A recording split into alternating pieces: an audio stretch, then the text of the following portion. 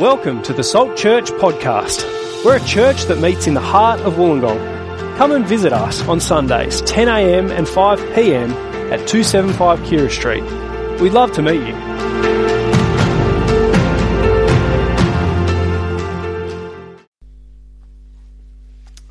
Thanks, Fee, and good morning again. And let me say Happy Christmas, because it's not far away, right? So I hope you're looking forward to Christmas. The Christmas decoration wars in our street continue. And around us is massive blow-up Santas. Have you seen these things? They're huge, they're intimidating. And every year when I see those big blow-up Santas and I'm thinking about the joy of Christmas, Jesus, I just have to resist temptation. Because, you know, getting closer to Christmas when you see those deflated Santas. And when that happens in my street, I want to be able to go out in good conscience saying it wasn't me, it's okay. We're going to talk about joy this morning, joy in Jesus, a joy that we need to hear no matter what our circumstances, a joy that our world needs to hear. So let's pray as we hear the joy that's in Jesus. Our great Heavenly Fathers, we come to Christmas. We are all in different circumstances of life. Father, we want the joy that comes not just when things are great for us, but when things aren't great. Lord, help us to focus on Jesus, to see in him true joy, to praise him, to give glory to his name. Help us to do that this Christmas, but help us to do it each and every week of our lives. So Lord, by your Spirit now, speak to us, open your word to us, reveal your secret things to us as we hear your voice, and we pray it in Jesus' name. Amen.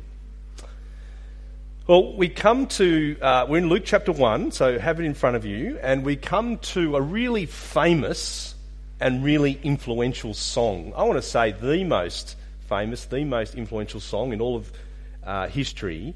It's not Beyonce, it's not Bob Dylan, it's Mary's song.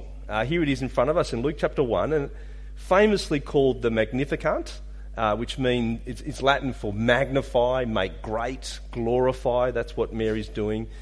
And it's a song of massive joy, of an outpouring from a woman just deep within her soul who loves God, wants to make God look big. She praises God, she adores God, she gets what's going on amongst her. Listen to these words. My soul glorifies the Lord. My spirit rejoices in God my Saviour. See, what's happened for Mary, she's well aware what's going on in her midst. Here, all the hopes and dreams throughout the centuries have come down, about to be fulfilled in this son that she is carrying. She's been spending time with Elizabeth. She will give birth to John the Baptist, another great figure who will prepare the way for the Lord, prepare the way for Jesus. Huge things are about to happen in the unfolding of God's plans, now to be fulfilled in Mary. Now Mary expresses it in joyful song and praise to her great God.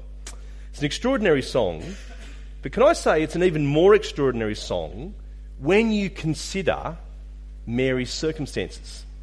Think with me for a moment what it would be like to be in Mary's shoes on the first Christmas. We started this journey last week. She's not in the best possible place, is she? This is an interesting place to be in. She's had the word from the angel, incredibly confronting. You will give birth to the Son, the Saviour. This is not a plan, from her perspective, this is not a planned pregnancy to prepare for. There's a whole lot of uncertainty, there's a whole lot of fear going on for Mary, isn't there? And it's a dangerous place to be in too, isn't it? Here she is pregnant out of wedlock in the first century. She's almost certainly about to lose her fiancé. Matthew tells us that's what Joseph has in mind. She could be cast out of her family. She could be stoned if they suspect she's committed adultery. How is it that she can rejoice in such profound ways in this song. Now, you might be thinking the same as you think about Christmas coming up. I'm meant to rejoice. In fact, that's what the Christian life is about, isn't it? God calls us to rejoice in all circumstances. Here we are at Christmas, and I don't feel like rejoicing. There's something about Christmas, isn't it, that brings things to a head. I don't know about you, but you reflect on the year that's gone. It's a great time to be thankful for all that's happened, but you can think into some of the disappointments. You gather with family that perhaps is strained in parts. You reflect on who's not at the Christmas dinner this year because they're no longer with us. And you're just desperate to draw on something deeper to rejoice at Christmas. And that's what we're going to think about this morning. Because it's not just Christmas, is it? We actually want to rejoice whatever our circumstances are throughout our Christian lives. So if you're a follower of Jesus, we are called to rejoice in all circumstances. How can we do that? We're going to learn again from Mary. So turn with me, Luke chapter 1, have in front of you verse 46, have your Bibles out, your apps. Here is Christmas through the eyes of Mary. And I want to give you 4 things. Mary is able to rejoice because of these 4 things. Listen to these 4 things with me. The first one is immensely freeing and simple. Here it is. The first one is Mary gives glory to God. Mary gives glory to God. She sings in that first line, "My soul magnifies the Lord." It's that picture of a magnifying glass that makes things look bigger. My soul wants God to look great, to look big. I want to magnify God in this situation. It's a heartfelt thing, isn't it? With all her being, with all her soul, with all her spirit, she sings, I want God to look big. I want God to look bigger and me smaller. I want to recognise He is significant. I am insignificant. He is to be praised. He is to be held high. He is holy. He has done great things for me. Things I don't deserve. He is merciful. He is gracious. He keeps His promises. She recognises all these things. Have you noticed her song is all about how great God is, not how great she is. It's all about how great God is, not how great she is. I don't know about you, but does that sound counterintuitive to you? When your circumstances aren't great, doesn't something within us say, I need to bring joy to myself? Isn't it about making me number one? Don't I need to treat myself? Don't I need to pump myself up? Don't I need to have some focus on me? If it helps, put others down, even ignore God. Isn't it about me? I'm the one. I need help. But it's the opposite, isn't it? She finds joy not by looking inward, but by looking upward towards God and His greatness. By actually humbling herself before the God of the universe, recognising His greatness, recognising He is in control. He has everything in His plans, everything covered. We saw it last week. She's actually able to humble herself and say, may your word to me, Lord, be fulfilled. You are the great one. I am a humble servant. I'm in your hands. I trust you. I am your child. You are my father. I leave it with you. Incredibly freeing. That's how she's able to rejoice. And can I say, there is a very strong woman of faith, isn't it? We saw this last week. We see it again this week. There is a strong woman of faith. There is a beautiful woman. Lots of talk within our culture, isn't there, of what it means to be a strong woman, a beautiful woman. But here it is from God. Strong because she's not focused on herself. She's focused on God. Strong because she's secure in God. Strong because she's a servant of a very, very powerful God. And this is so different to what our culture says is powerful, doesn't it? So different to what our culture says is beautiful. Here she is, secure, known by God, loved by God, her own woman under God. It reminds me of what the Apostle Peter says. He says, your beauty should come not from outward appearance, but your inner self, the unfading beauty of a gentle and quiet spirit, which is of great worth in God's sight. It's got nothing to do with personality. It's got nothing to do with whether you're extroverted or introverted. It's got everything to do with your attitude towards God. Here she is. Her heart's response is, God is great. God is to be magnified. Just completely redefines beauty, doesn't it? And I reckon here is a woman in Mary that we can aspire to be like.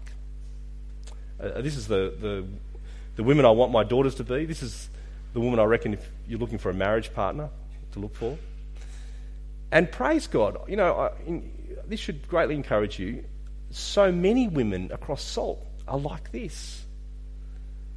Strong, beautiful women who trust in God, who give glory to God. There's the first one, giving glory to God. Second thing Mary does, which is extraordinarily powerful, look at verse 48. She recognises God has been mindful of me, a humble servant. Though God is great and I am a nobody, God has been mindful of me, his humble servant. She knows she's not important. She knows she comes from a backwater town. She's from a poor family. She doesn't have a high status. But she is known by God. God has been mindful of her. The God of the universe, the God who created heaven and earth, knows his child, Mary. Incredibly powerful. It's the same for us too, isn't it? If you know Jesus, you don't need to be important in the world's eyes. There you are as a child of God. Your heavenly Father knows you as the precious daughter, as the precious son. He's mindful of you. Very powerful. But notice thirdly, she recognises God has a unique place for her amongst all women across history as he saves the world. She is particularly blessed. Look at verse 48, second half. From now on, all generations will call me blessed, for the Mighty One has done great things for me. Holy is his name.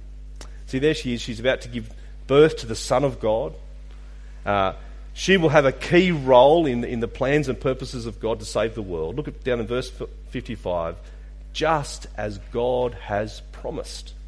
Just as God has promised. So hundreds of years of expectation for the Messiah to come now find their fulfillment through her. She is incredibly blessed to be part of this. And I don't know whether you've noticed the different historical details throughout Luke's Gospel, even in the first couple of chapters of Luke.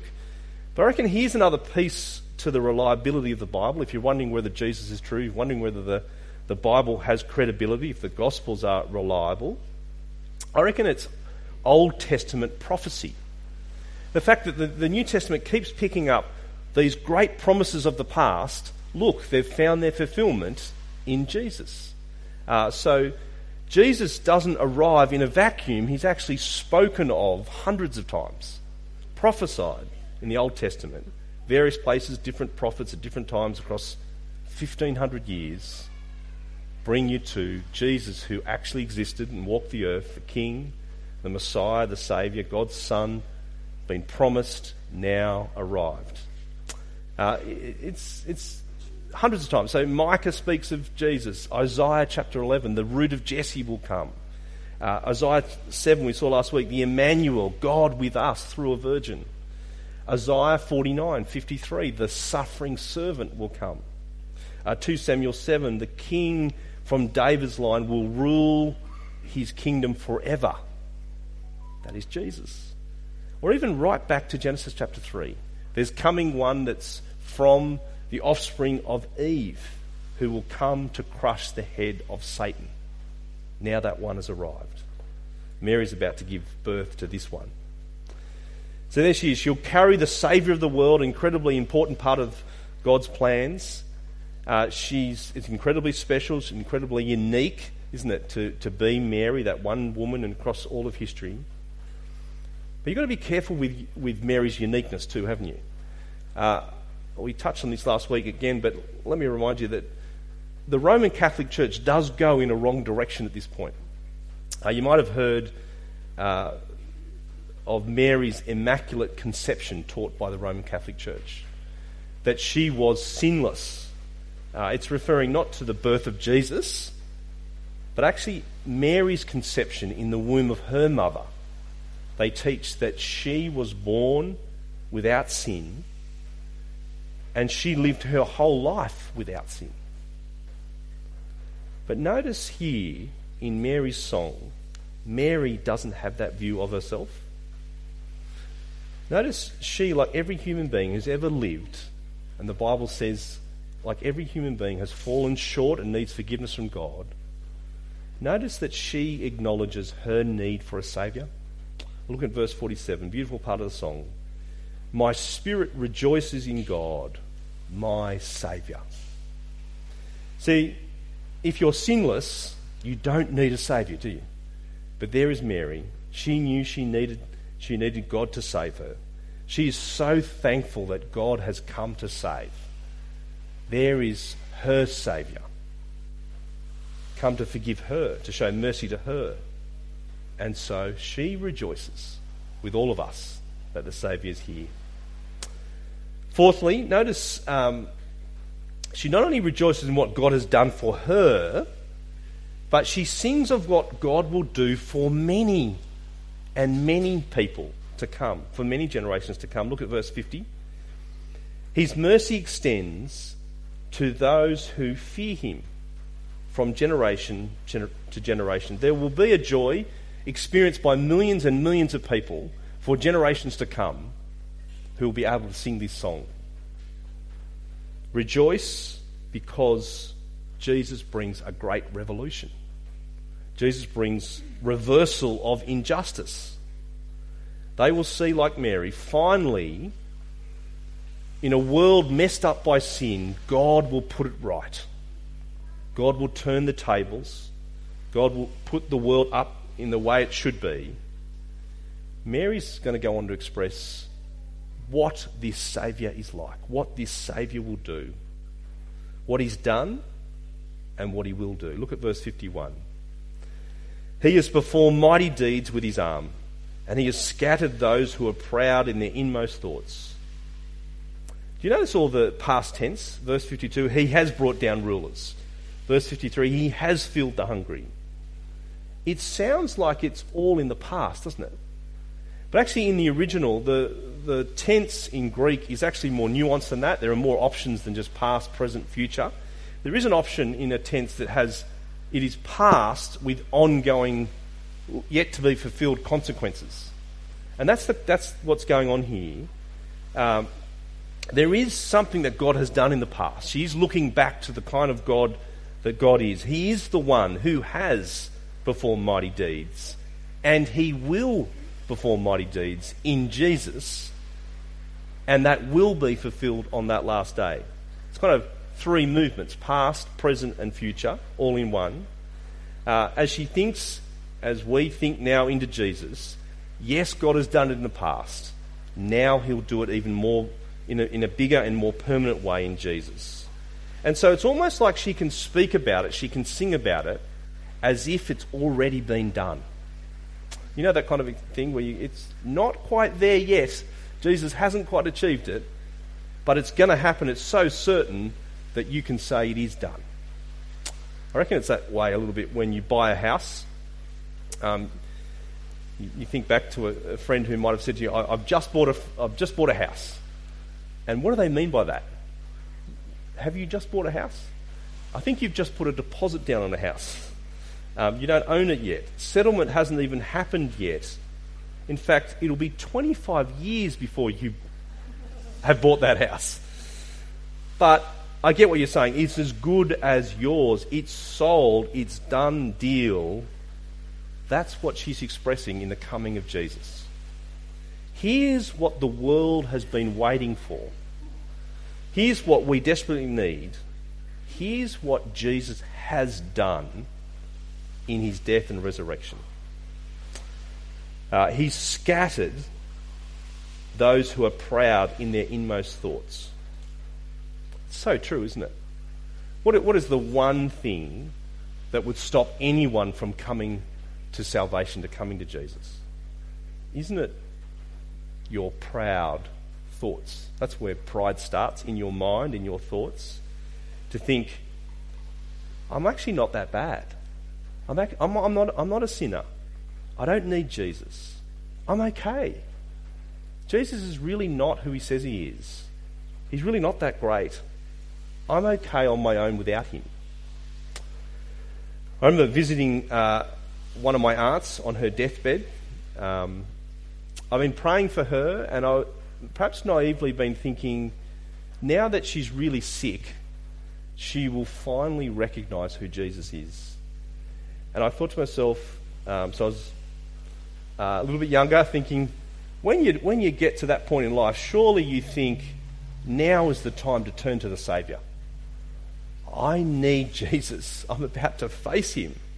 My life hasn't been what it could have been, should have been. I'm not perfect. I need forgiveness. You know, I don't know what went on in the last moments of her life, but it was a real wake-up call to me that her stubbornness, her pride continued, from what I could see, right to the very end. Right to the very end. And you know, as we were sorting out some of her stuff, I remember going through some photos, and I saw a photo of her. So there she was, dying at the age of 80 or so. I saw a photo of her when she must have been in her early 20s. And I don't know whether this is a family myth or something, but I'm pretty sure she entered Miss Queensland. I don't know how well she went, but she looked stunning as a young woman. And I thought, so sadly, she wasn't beautiful in the sight of the Lord from as far as I could see on that last day. But here is Jesus, who turns the tables, who scatters the proud. Verse 52, he's brought down rulers, and he will bring down rulers from their thrones, but has lifted up the humble. He's filled the hungry with good things. He's sent the rich away empty. You actually start to see some of these things in the person of Jesus as he walks along the road in Palestine, don't you? Who are the people that refuse him? It's so often the high, the mighty, the religious. Who are the ones who come to him humbly? It's the needy, the sick, the spiritually needy, the poor in spirit. Jesus is the ultimate social justice warrior. Social justice is such a big thing on our radar these days, isn't it? But don't forget that God is far bigger on it than you will ever be. It's such a Christian thing to be thinking about social justice. But here is God who's gone way before us, who thinks about it so much bigger and so much more permanently.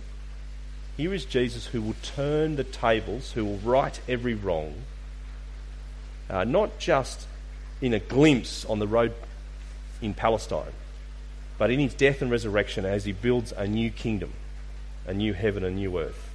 So you think about that last day, that last judgment, everything will be put right. No longer will people abuse other people with power. And no longer will the arrogant get away with it. No longer will the proud who refuse to bow the knee to Jesus continue to live. They will be humbled, they will be brought down. No longer will the rich rule over the poor. There's coming a time where every evil thought, every evil deed will be brought to account, when justice will be finally and perfectly served. Look forward to that day. What a great day. It's so good, isn't it? No wonder Mary is rejoicing. That's what our world desperately needs. There is real joy. There is something that you can really praise God about. As I think about those things, that is what gives me comfort.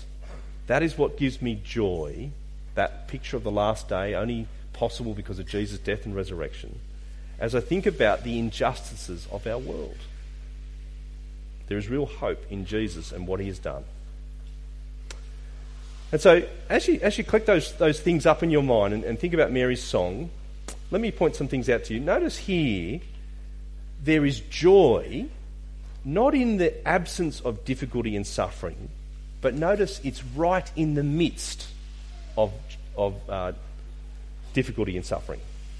So here is joy for Mary in the midst of uncertainty, not in the absence of certainty. It's not Mary going, I've finally got all of my life worked out, everything's going swimmingly, and now I can rejoice. It's such the unique nature of Jesus-shaped joy that it's actually in the darkness, in the uncertainty, in the difficulty, in the suffering, in the pain, that you're able to rejoice. That is unique, I think, to Christian faith. Because there's so many other ways of dealing with uncertainty, so many other ways of dealing with difficulty and suffering, isn't there? One of them is escapism. Now, we're all aware of this, and we're tempted to go in that direction, aren't we? To go, I've got these difficult circumstances, how am I going to deal with it? I'm going to kind of bypass it, bystep it, and I'm going to go to something else that will make me feel better so that I don't have to think about that thing that I don't like. And so we go to entertainment or alcohol or a relationship that is ungodly, all kinds of, or workaholism. There's all kinds of things, isn't there? That's escapism. And it's not, another option is to just be superficial, to actually go, it's really not that bad. We don't really need to worry. It'll be okay. It'll all turn out in the end. People that often encourage you in that way, and I go, I don't know whether that helps. It's really not that great where I'm at. It really needs something deeper. Would you please recognise this is not great. We need to dig deeper to find joy and hope and peace. I got an email from, sounds like all my relatives are passing away, but they're not. But an uncle who lives in Southampton in England, who I visited years ago, he passed away a couple of weeks ago. And so the family's been contacting us and telling us what they're doing. And it was lovely for them to do that. But I was just reflecting on, as they talked about not having a funeral and remembering him in positive ways, in all the things that they enjoyed to do with him. I thought that is helpful. But there's something missing in all of this. Have you recognised that he's no longer with us? And that is a terrible thing. That his death is a terrible thing. That all deaths are a terrible thing. It feels like we're avoiding that subject. We're going around that subject. And Christian hope doesn't do that. There's a much better and more solid hope that rejoices in Jesus and recognises difficulty and suffering and darkness because Jesus conquered death. There's a song I came across, a very famous song this week. It's a kind of joy it's a kind of song that speaks into this joy, this deep joy. It's the song, the hymn, "It Is Well With My Soul." Many of you will know this song.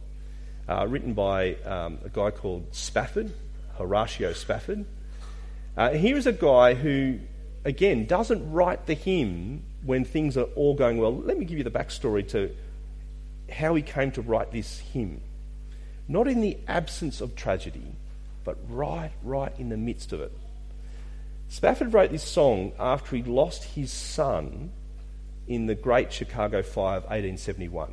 I think he was quite a well-known business person. He was a supporter of ministry. He was a godly man. Loses his son in the fire. Shortly after, he loses 4 daughters who on a ship with his wife crossing the Atlantic Ocean in a boating accident.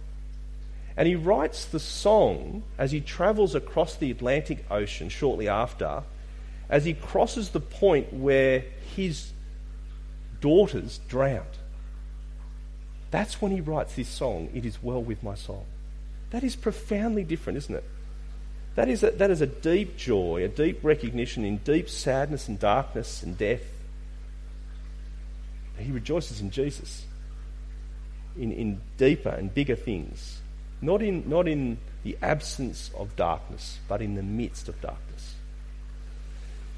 So we've seen today joy in Mary's song in the midst of darkness and suffering. But notice also it's a joy expressed in song. Don't forget that. This is a song.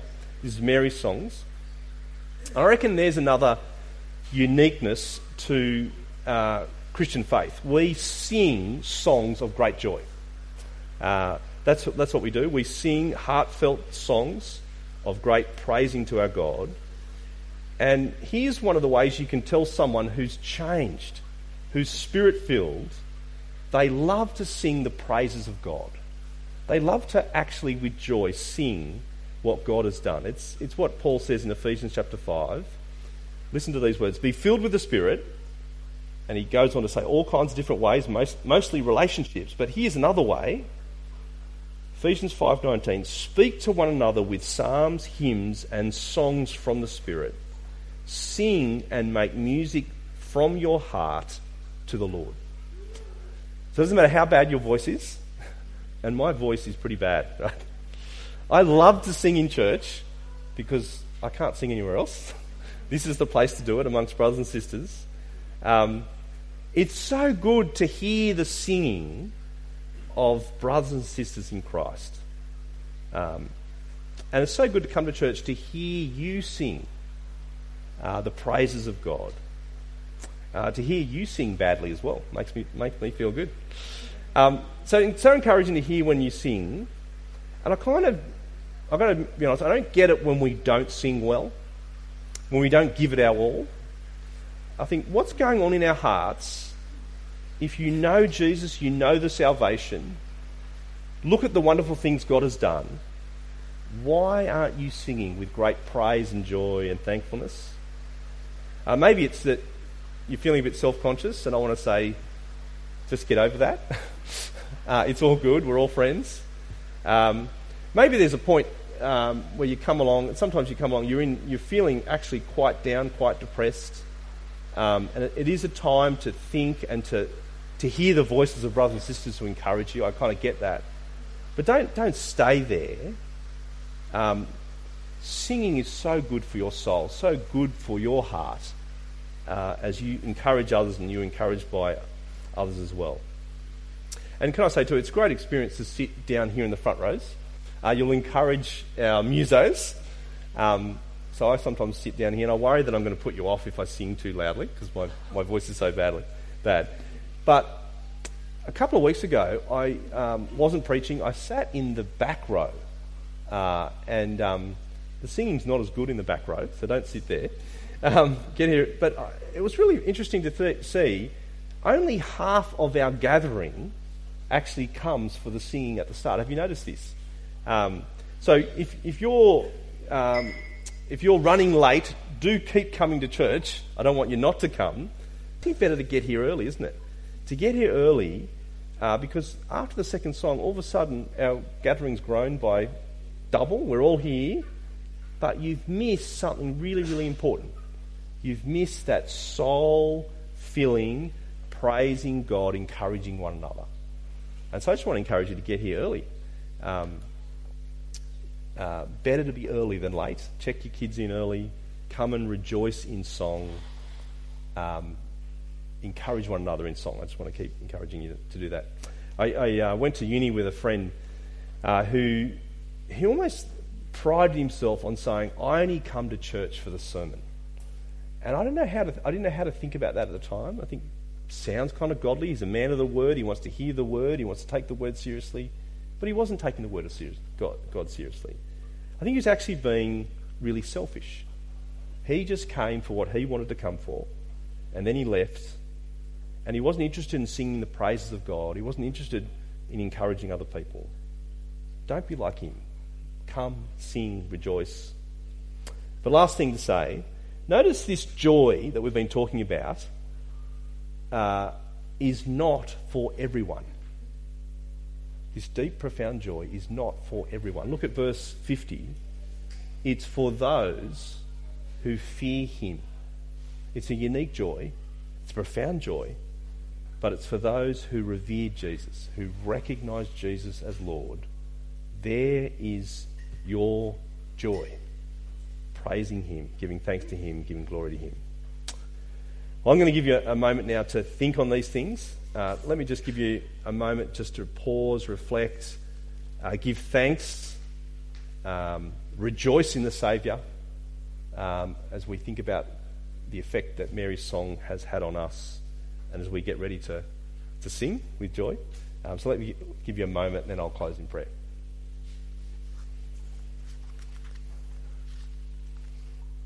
Father God, we want to be the people that give glory and praise to your holy name.